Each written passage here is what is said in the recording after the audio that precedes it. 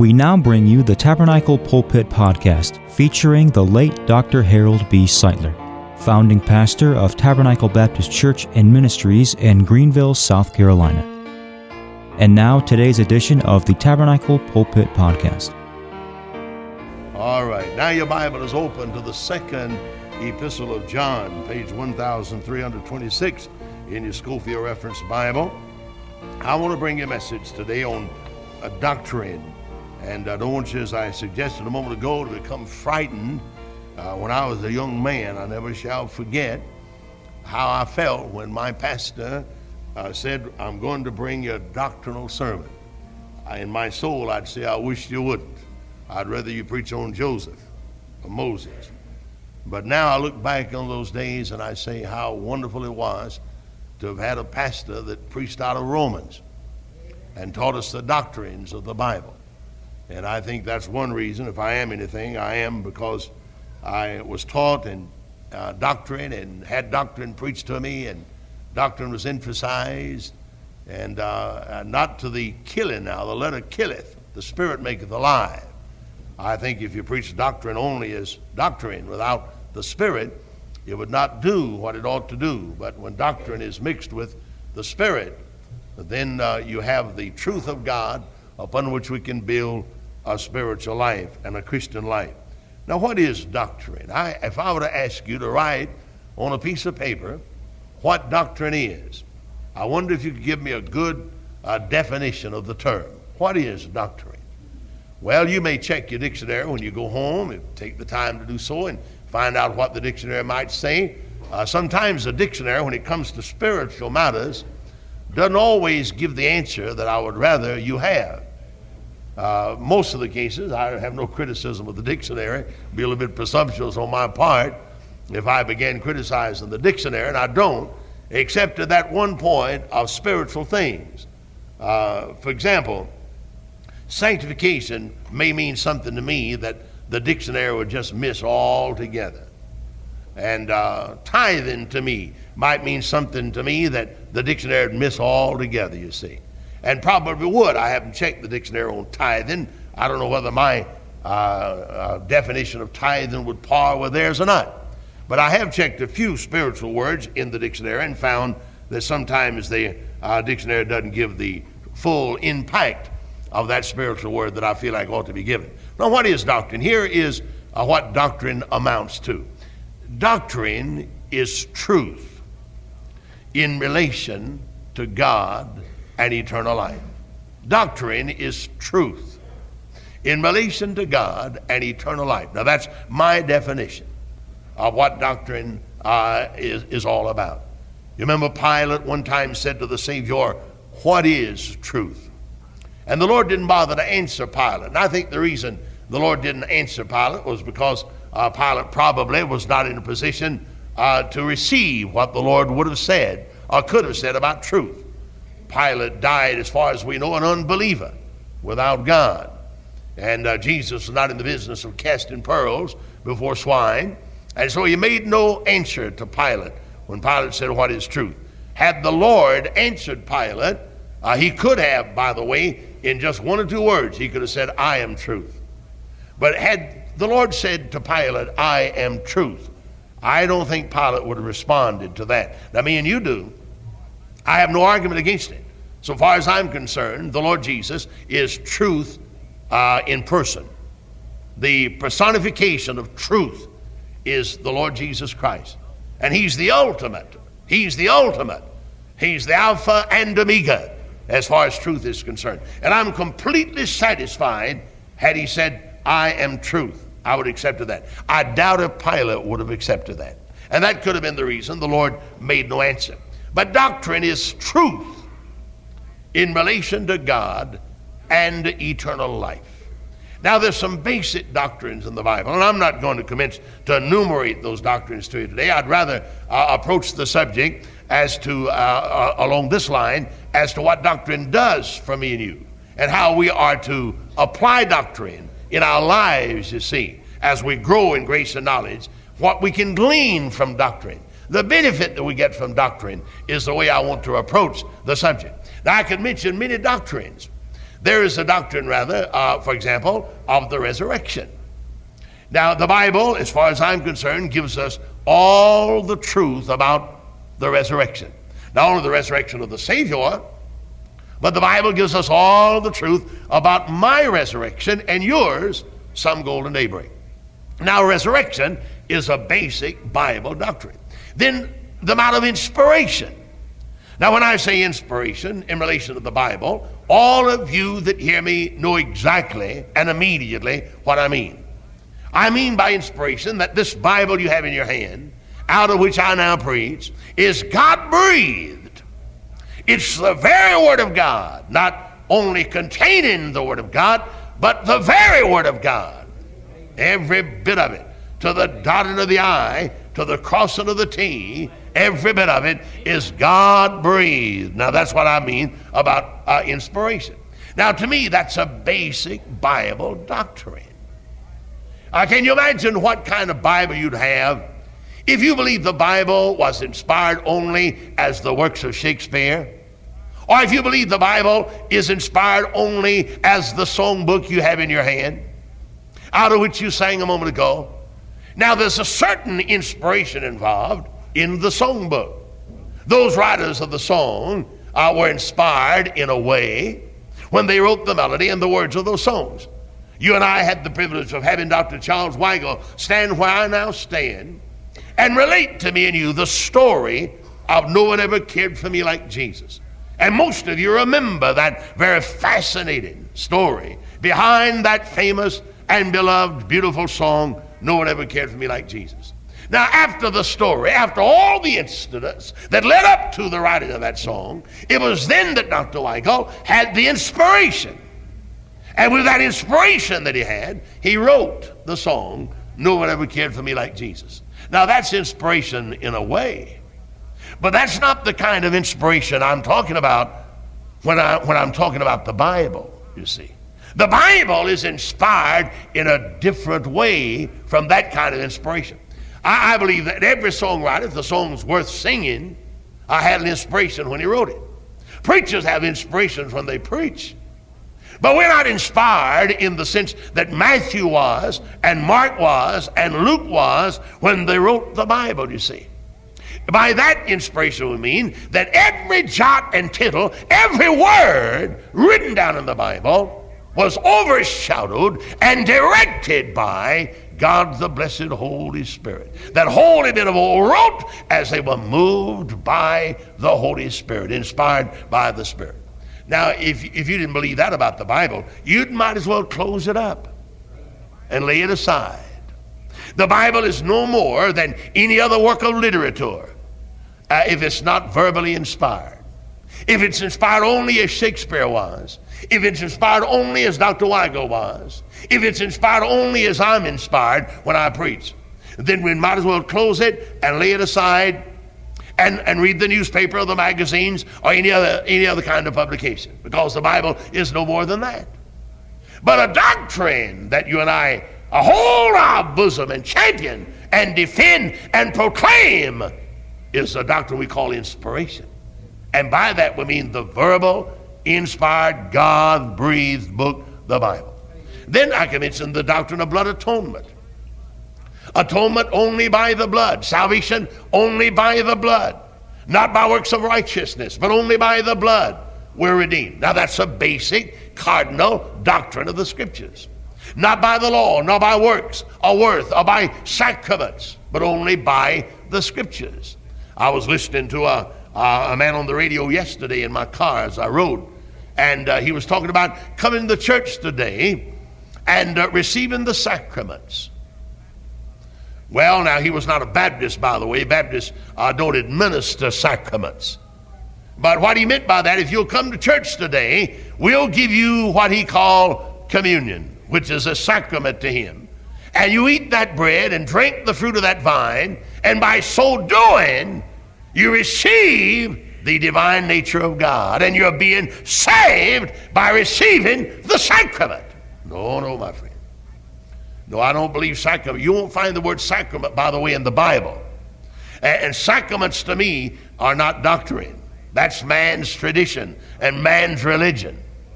But there are many doctrines in the Bible, blood atonement I suggest, that is a basic, foundational truth upon which we build our church and our hope and our lives. I can mention the doctrine of the second coming, the doctrine of the coming again of our Lord. We had some of that in our Sunday school lesson today in Isaiah 26, and we'll have more on next Sunday in Isaiah 27.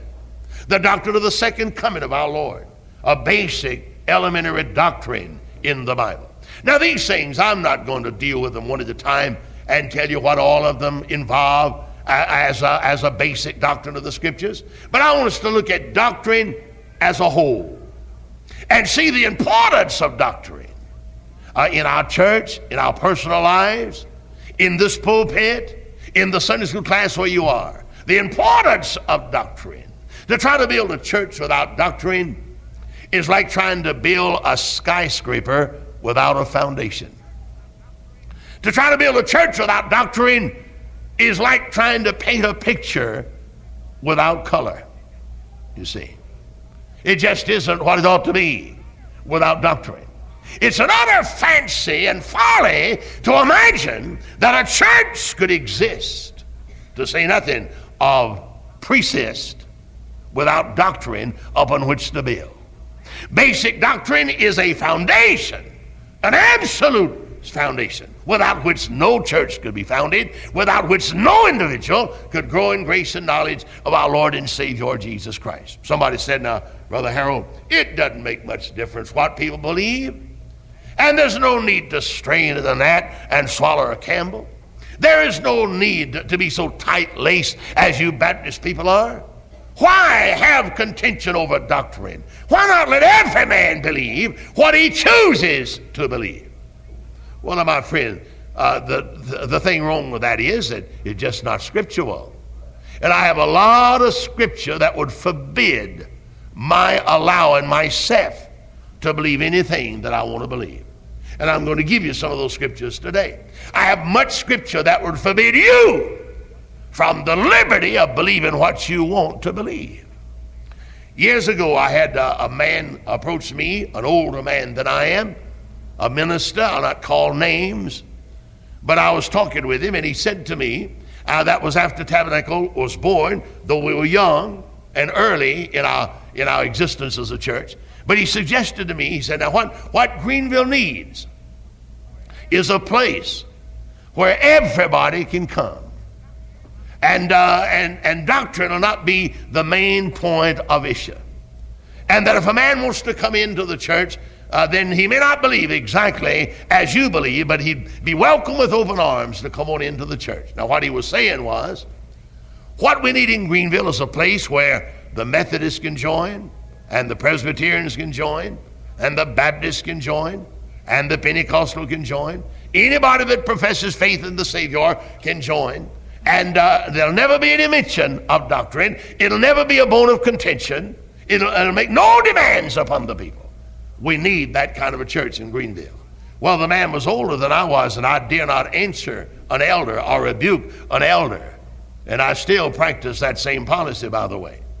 But I thought to myself, sir, you're as wrong as you can be. Greenville doesn't need that. No, it doesn't. Greenville needs a church built upon a proper foundation. And the only church in Greenville that's going to amount to a row of beans is a church built on the right foundation. And the only church in Greenville that's going to persevere is the church that has the proper foundation. And the only church that's going to endure the test and the test of multitudes will be the church builded upon the proper foundation. Now you say, well, I don't agree with you, Pastor. Well, you may not, but I still hold to that conviction that a foundation, a doctrinal foundation, is an absolute essential in the prosperity of any local church. Now, when I hold to certain doctrines, it isn't that I desire to be contentious. That's not the point. And when you charge me, or charge Tabernacle, with being contentious because we embrace certain basic, cardinal, foundational doctrines of the Bible, you're falsely charging me. It's not a matter of being contentious. It's not a matter of trying to cause trouble, God forbid. Not that at all. But it's a matter of sincere Bible conviction. on the part of the pastor and the people. I don't think we have any choice. Now let me illustrate. If you and I live till the 5th Sunday in this month, we'll take the flowers off the communion table, and our deacons will see that the communion will be ready for you, and we'll have communion service. And I look forward to that every 5th Sunday night. I sincerely look forward to it. It means something to me to take communion with you. Now, we'll take the bread, and we'll also take the fruit of the vine, and we'll consume it. Now, we do that to show forth the Lord's death until he come again. We do that to remember the Lord. And that's all. That's the only reason. It's a memorial service commemorating and remembering our Lord Jesus Christ. That's why we do it. And that's why you tarry and we pass the bread and the fruit of the vine and you consume it. Because you too desire to show forth the Lord's death until he come again the second time. And that's why you partake of communion. Now, suppose between now and 5th Sunday, I would have changed my ideas about communion. And I wouldn't have to go far to have them changed if I listened to some people. That's right. I wouldn't have to leave the city of Greenville to change my convictions about that bread. Revolutionary. Completely reverse my convictions about that bread. I would have to leave Greenville to get a strange doctrine and a new doctrine about that fruit of the vine we're going to drink. I sure would. Suppose I were to stand in the pulpit and say, now, folk, you meet this 5th Sunday night. We're going to take the bread, and if you'll take that bread and eat that bread, you are receiving a sacrament. And by receiving that sacrament, you are receiving eternal life. And you're being saved if you'll take that bread and eat that bread. You're being saved. Now, if I did a thing like that, if the deacons of this church are what I think they are, and I have great confidence in the deacons and all of the deacons, but the men of this church, if the men of our church are what I believe they are, some of them would come to me and they say, now, preacher, explain yourself. We don't understand that. We don't believe that. And you explain your word in that pulpit. And why did you make that change? Why do you call that bread a sacrament? Why do you tell people that by taking that bread, you're being saved? Oh, but somebody said, it doesn't make any difference. The interdenominationalists would say that. It doesn't make any difference. The non-denominationalists would say that. It makes no difference. If a man wants to believe that it's a sacrament, let him believe that it's a sacrament. If a man wants to believe that it's only a symbol, let him believe that it's only a symbol. Oh, my soul, that's the point. It makes all the difference in the world what folk believe right at that point, you see. If men can be saved by receiving the sacrament, and I say that in quotation marks, then the blood of Jesus is of none effect. Right. If men can be saved by receiving the bread as a sacrament, and from that bread receive divine grace, then faith is of none effect. And the truth of the matter is, if I were to make a suggestion like that, I would destroy the very foundation upon which Tabernacle Baptist Church is built. And we can't do that, you see. We can't do that and survive. And if I were to do that, it would destroy Tabernacle Baptist Church and destroy the effectiveness of our people. And God could not honor, God could not bless our church if I were to do such a thing as that. No, doctrine is important, greatly important. It may not be as interesting as the stories of the Bible are. What boy doesn't become fascinated when I tell the story of David with his 5 stones and his slaying Goliath? Brother, that's a big story, and I like to tell that story. I like preaching from that chapter. What person in the Bible isn't fascinated and thrilled when I tell how Moses put his foot in the Red Sea and an east wind blew the water and stood it up on either side and they walked over on dry ground? I'm fascinated over that, brother. That's something. What one of us aren't thrilled when I remind you that God sent manna, a little wafer about that size, sweet, And those Israelites ate that manna for 40 years and survived. That's a tremendous story, and I love to preach on that. Amen. What one of us don't get excited when I reminded that one day a chariot swung down and Elijah stepped on board and went to heaven without dying. Only 2 men ever got out of this world without dying, and one of them was Elijah, and the other one was Enoch. That's a fascinating story. Now, I love to hear those stories too, but wait a minute. How about doctrine? You say, well, that's rather boring. Maybe boring, but brother, it's a foundation. And I could tell you all those stories, plus many others, but if I don't have a foundation upon which to tell those stories, they become tinkling cymbal and sounding brass. The thing that makes those stories live and bless and fascinate is the fact that they're founded upon the doctrine of the Word of God. The foundation is there, you see. And so doctrine is very important. Now with those words, I want to read to you just a verse or two from 2 John. Look at verse number 8. Look to yourselves, that we lose not those things which we have wrought, but that we receive a full reward. Whosoever transgresseth and abideth not in the doctrine of Christ. In the doctrine of Christ. What is the doctrine of Christ? Well, the doctrine of Christ involves the preexistence of Christ. It involves the virgin birth of Christ. The doctrine of Christ involves the atonement of Christ. It involves the resurrection of Christ. It involves the priesthood of Christ. It involves the coming again of Christ. It also involves the authority of Christ.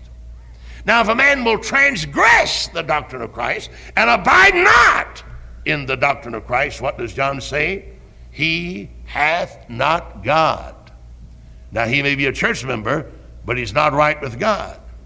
He that abideth in the doctrine of Christ, he hath both the Father and the Son. If there come any unto you, and bring not this doctrine of Christ, receive him not into your house, neither bid him Godspeed, for he that biddeth him Godspeed becomes a partaker of his evil deeds. The doctrine of Christ. Now, a few things about doctrine that I'd love to call to your mind. I'd remind you, first of all, doctrine, the foundation upon which we build our church. And I mean by the word our church or the church, I mean tabernacle or any other local congregation of born-again baptized believers. Doctrine is the foundation. Now, you know that here's a building in which we now worship. And I appreciate the building at Tabernacle, the cleanliness of our building. Our custodian, Brother Stewart, and his good wife, they work so hard to keep your house of God, where you worship, clean and acceptable. And they do such a good job. I'm so proud of the cleanliness. I'm so proud of the air conditioning, the heating system, and everything God's given us here in our church. But you know that this building could not be a reality. It could not stand on this corner without a proper foundation. I shall never forget when Brother Sparks started building this building on June the 13th, 1956. The first dirt was turned on that day. And he had a bulldozer out here. And he took that bulldozer and dug the footing for the foundation of this building out, not with shovel, but with a bulldozer. And he went down till the dirt was as red as it could be, clay, solid clay. The foundation on this side of the building must be at least 3 or 4 feet deep. I mean, under what you can see, it goes down and down. And when he dug down to the solid red dirt, he put steel, pound upon pound. I started to say ton upon ton, no doubt, maybe tons of steel. I don't know how much. But he put steel around that entire foundation. On the corners, he tied the steel together and then filled those trenches full of concrete. And I thought he'd never get out of the ground. Took him weeks to get out of the ground, you see. That foundation around here, that wide, I guess, 3 feet wide, 2.5 feet in a way, and down 3 feet in red dirt, concrete and steel, all the corners tied together with steel. Now, why in the world did Brother Sparks go to that trouble? Why didn't he kick a little topsoil off and start laying these blocks and these bricks? Now, you know, you've got enough judgment to know why that could not be done. Had that been done, this building would not have survived until this day. These heavy trucks going up and down this highway, thousands upon thousands of them every day, would have literally shook this building down had it not been for that foundation. And we ought to thank God 1,000 times, Brother Sparks put that kind of foundation down. When this church was born, you newcomers at Tabernacle, this road here was just a one-lane road, an asphalt road, 2 lines of traffic, one going, one coming. That's all it was right here on this side. This side was the same thing. Now you've got a 4-lane highway out here on this side and an improved highway on this side. And when this church was born, we'd have a little traffic on the White Horse Road. But now, brother, there's no highway in South Carolina that carries more traffic than that highway. And if it were not for the good foundation, oh, brother, the building would have been gone. It would have disintegrated. But the foundation is there. And it's been a long time, 56 down until this day, and the building is still standing. And so far as I can discern, all these trucks haven't touched it, haven't done one bit of damage to it. As far as I know, the trucks haven't done one bit of damage to this building. And they've gone by and shook it every day we live, night and day.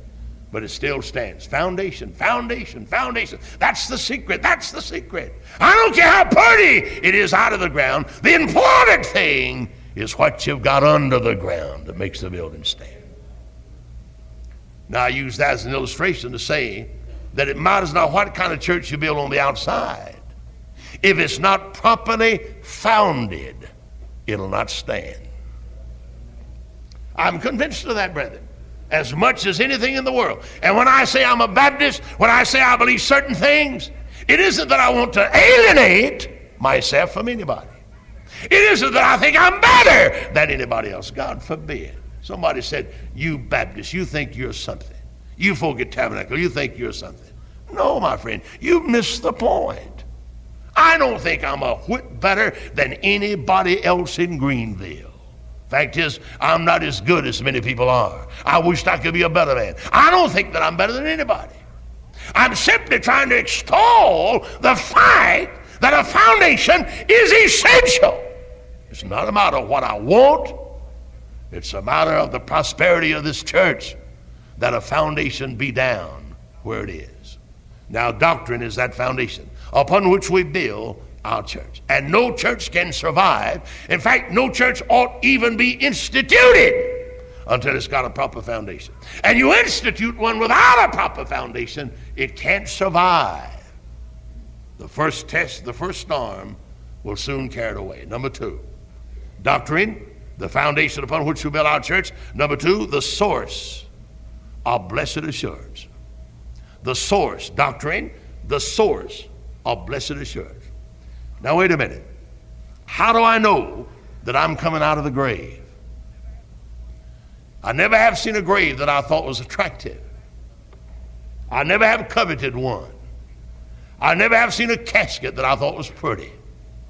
Now I've seen them that I thought was fine and elaborate, but I've never seen a casket I desired to buy and carry home and put in the basement and look at it every once in a while and rub the dust off of it. I don't plan to buy one. Somebody will have to get one for me. I don't plan to buy one for myself. No. Well, how do I know I'm coming out of the grave? My wife and I already have a burial place out here on the Woodlawn, and if Jesus doesn't soon come, they're going to put her body there and mine. And we'll be buried there beside that of our child. That's not a very pleasant hope. In fact, that's not a hope at all. But wait a minute. Wait a minute. I'm talking about the source of blessed assurance. I want to say to you that I have something better than that I can look forward to. Because this Bible tells me about the day when the trumpet's going to sound. And the shout of God's going to be a reality. And the dead in Christ are going to get up. And I'm in Christ. That means that someday I'm coming out. Well, how do you know, preacher? Doctrine. The doctrine of the resurrection tells me that I'm coming out. Therefore, I can stand by that hole in the ground and sing Amazing Grace, how sweet the sound. I can stand at that hole in the ground and sing, He lives. You ask me how I know He lives. He lives within my heart. Doctrine, the source of blessed assurance. Now, I wouldn't have any blessed assurance of the resurrection apart from the doctrine of the resurrection of our Lord. Now, you take the doctrine away from me, all I've got to look forward to is that hole in the ground. And I can't shout over that. I can't get excited about that. I don't especially desire that.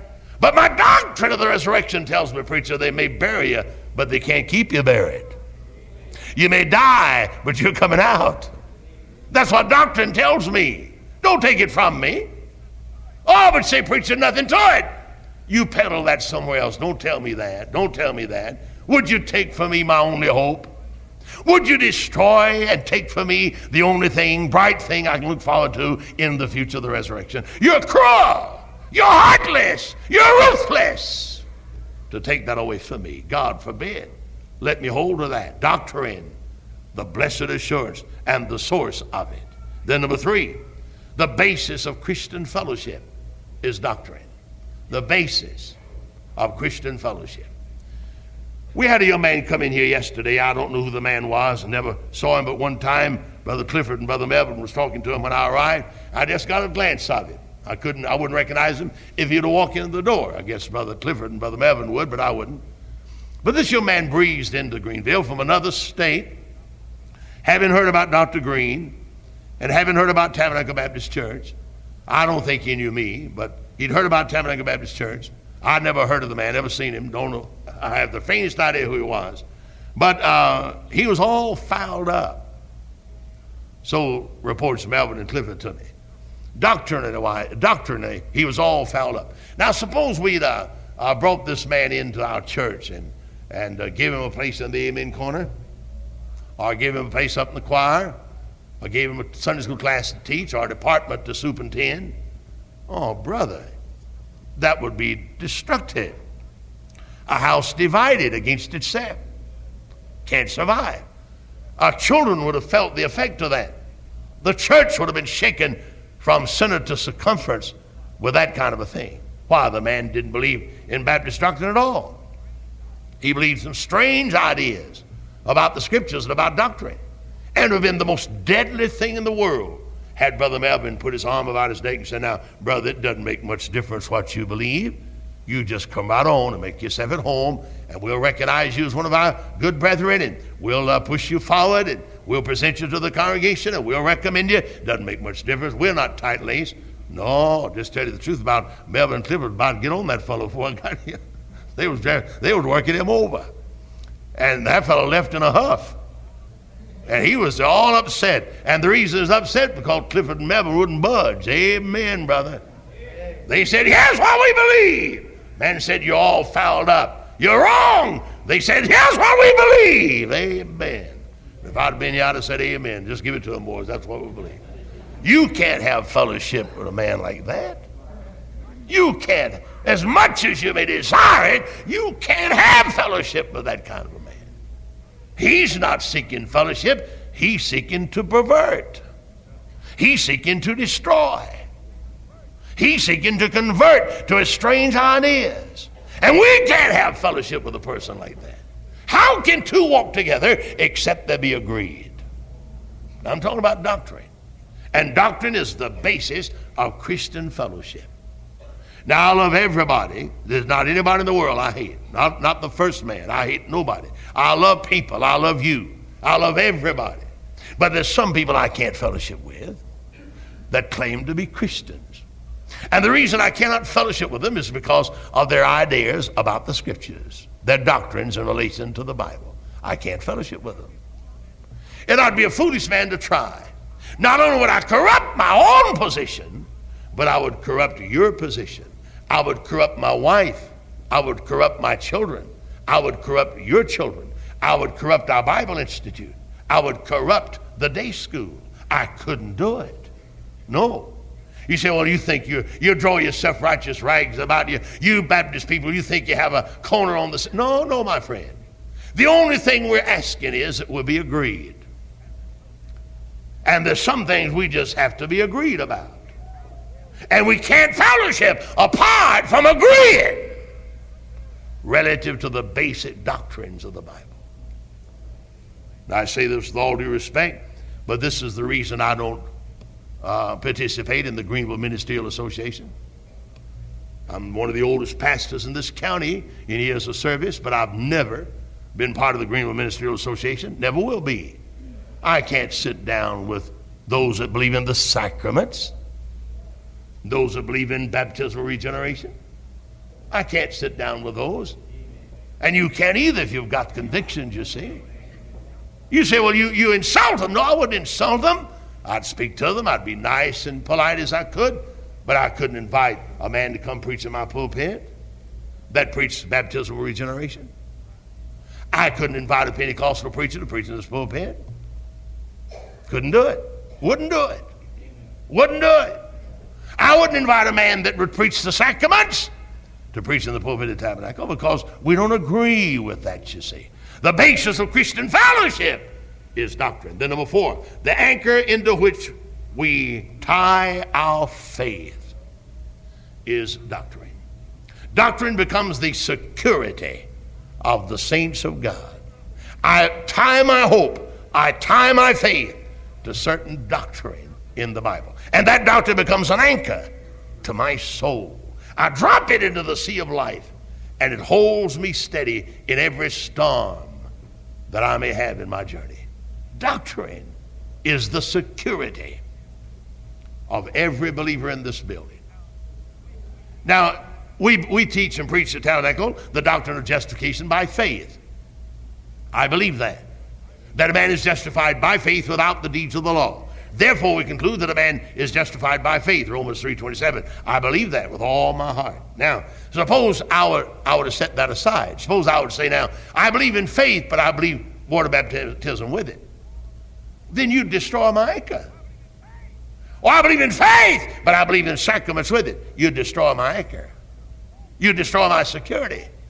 And it wouldn't be long until I wouldn't know whether I was going or coming, whether I was standing or being offended. I wouldn't know. But I believe in faith. It's faith that does the work. The just shall live by faith. And that doctrine becomes an anchor that secures me in the Lord. Then number 5, doctrine, the milestones on the highway to God. And I mark you as you make your way to God, you leave the highway that's well marked with the milestones, and you're going to foul yourself up.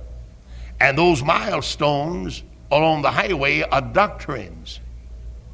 And if you miss one of those milestones and get off that highway, you're headed for trouble. You'll never know God. You'll never arrive at destination. You'll never be saved if you leave the highway that's well marked by doctrine.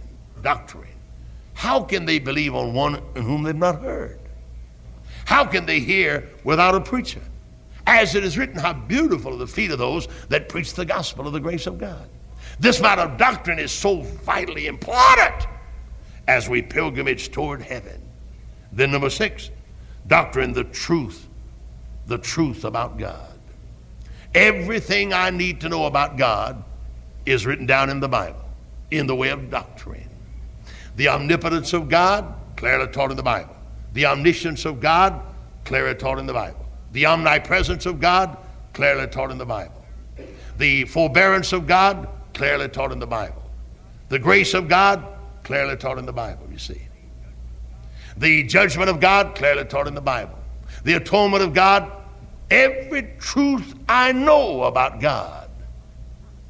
Bible, doctrine, doctrine, doctrine. Now you leave that. You just leave one doctrine of God, and you'll make shipwreck of your faith and shipwreck of your soul. You'll never find your way to the port and to the harbor if you leave one single doctrine. Suppose a man started to God and he'd say, now, I believe God is, but I don't believe that he's all powerful. That means omnipotent. I just don't accept the omnipotence of God. I believe God's great, but he's not omnipotent. Well, me and you that believe the Bible believe that he's not only great, but that there's none greater. We believe in the omnipotence of God. And you try to find your way to God not believing in God's omnipotence, you're going to stumble down the road and you'll never get to God. You see how important it is that the doctrines be embraced. And then again, doctrine, the water from which we grow into maturity. And you'll never grow in grace and knowledge of our Lord except you drink of this water. Doctrine is the water that nourishes my soul and grows me into spiritual maturity. You know, one of the fascinating aspects of the ministry is to watch God do what he does. And usually a pastor does a lot of that. There's not much we can do but sow the seed and carry the water, and God does the rest. And it's a very fascinating thing to watch God work. And I've seen the Lord take men and just snatch them up by the nape of the neck, so to speak, and save them, to my utter surprise, and sometimes to their utter surprise also. And after they get saved, they're in a tailspin. They don't know where to stop. They don't understand what it's all about. And I don't either. I don't understand why God does some things he does.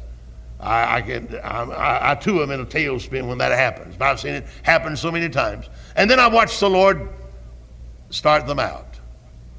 And I watch them grow. And they begin to get in the book, and they begin to read, and they begin to ask questions. They begin to get their feet settled, and the tailspin slows down. And after a while it stops. And here they are standing. Standing like I stand. Standing like Brother Aiken stands. Standing like the deacons stand. And a few days ago, wasn't even saved. God get him saved and get him in and establish him. And then I watch him grow in grace and knowledge until he becomes a real giant in the Lord. That's a fascinating thing, to watch that process. And God does that. And you know what does that? It's the water of doctrine that proves to be the source of maturity to that newborn babe. There's nothing in the Bible, as far as our church is concerned and our maturity is concerned, more important than doctrine. So don't ever smile or excuse doctrine. Somebody criticizes this tabernacle for being tight-laced. Don't you try to justify me, and don't try to excuse me. Don't try to take up for me. Let them criticize me. Just stand for the truth. Just stand for the Bible. Stand for what the Bible says. And if you have any doubt about what the Bible says, you come talk with me, and I'll try to help you understand what the Bible says in the way of doctrine. Basic, elementary, foundation upon which we build our spiritual houses. May we bow our heads in prayer. Father, I thank you for truth. Ye shall know the truth, and the truth shall make you free. And these in this building that have grown to maturity with the water of doctrine, how we appreciate them. What a source of encouragement they are to us as we look upon them and watch them grow and develop and mature and become strong and nurtured in the Lord. How proud we are of them.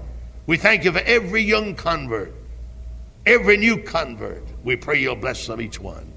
And Lord, give us other newborn babes that we might develop them and grow them into full-grown believers, full-grown Christians in this wicked and dark world in which we live. And grant that at Tabernacle always we shall champion the basic doctrines of the Bible.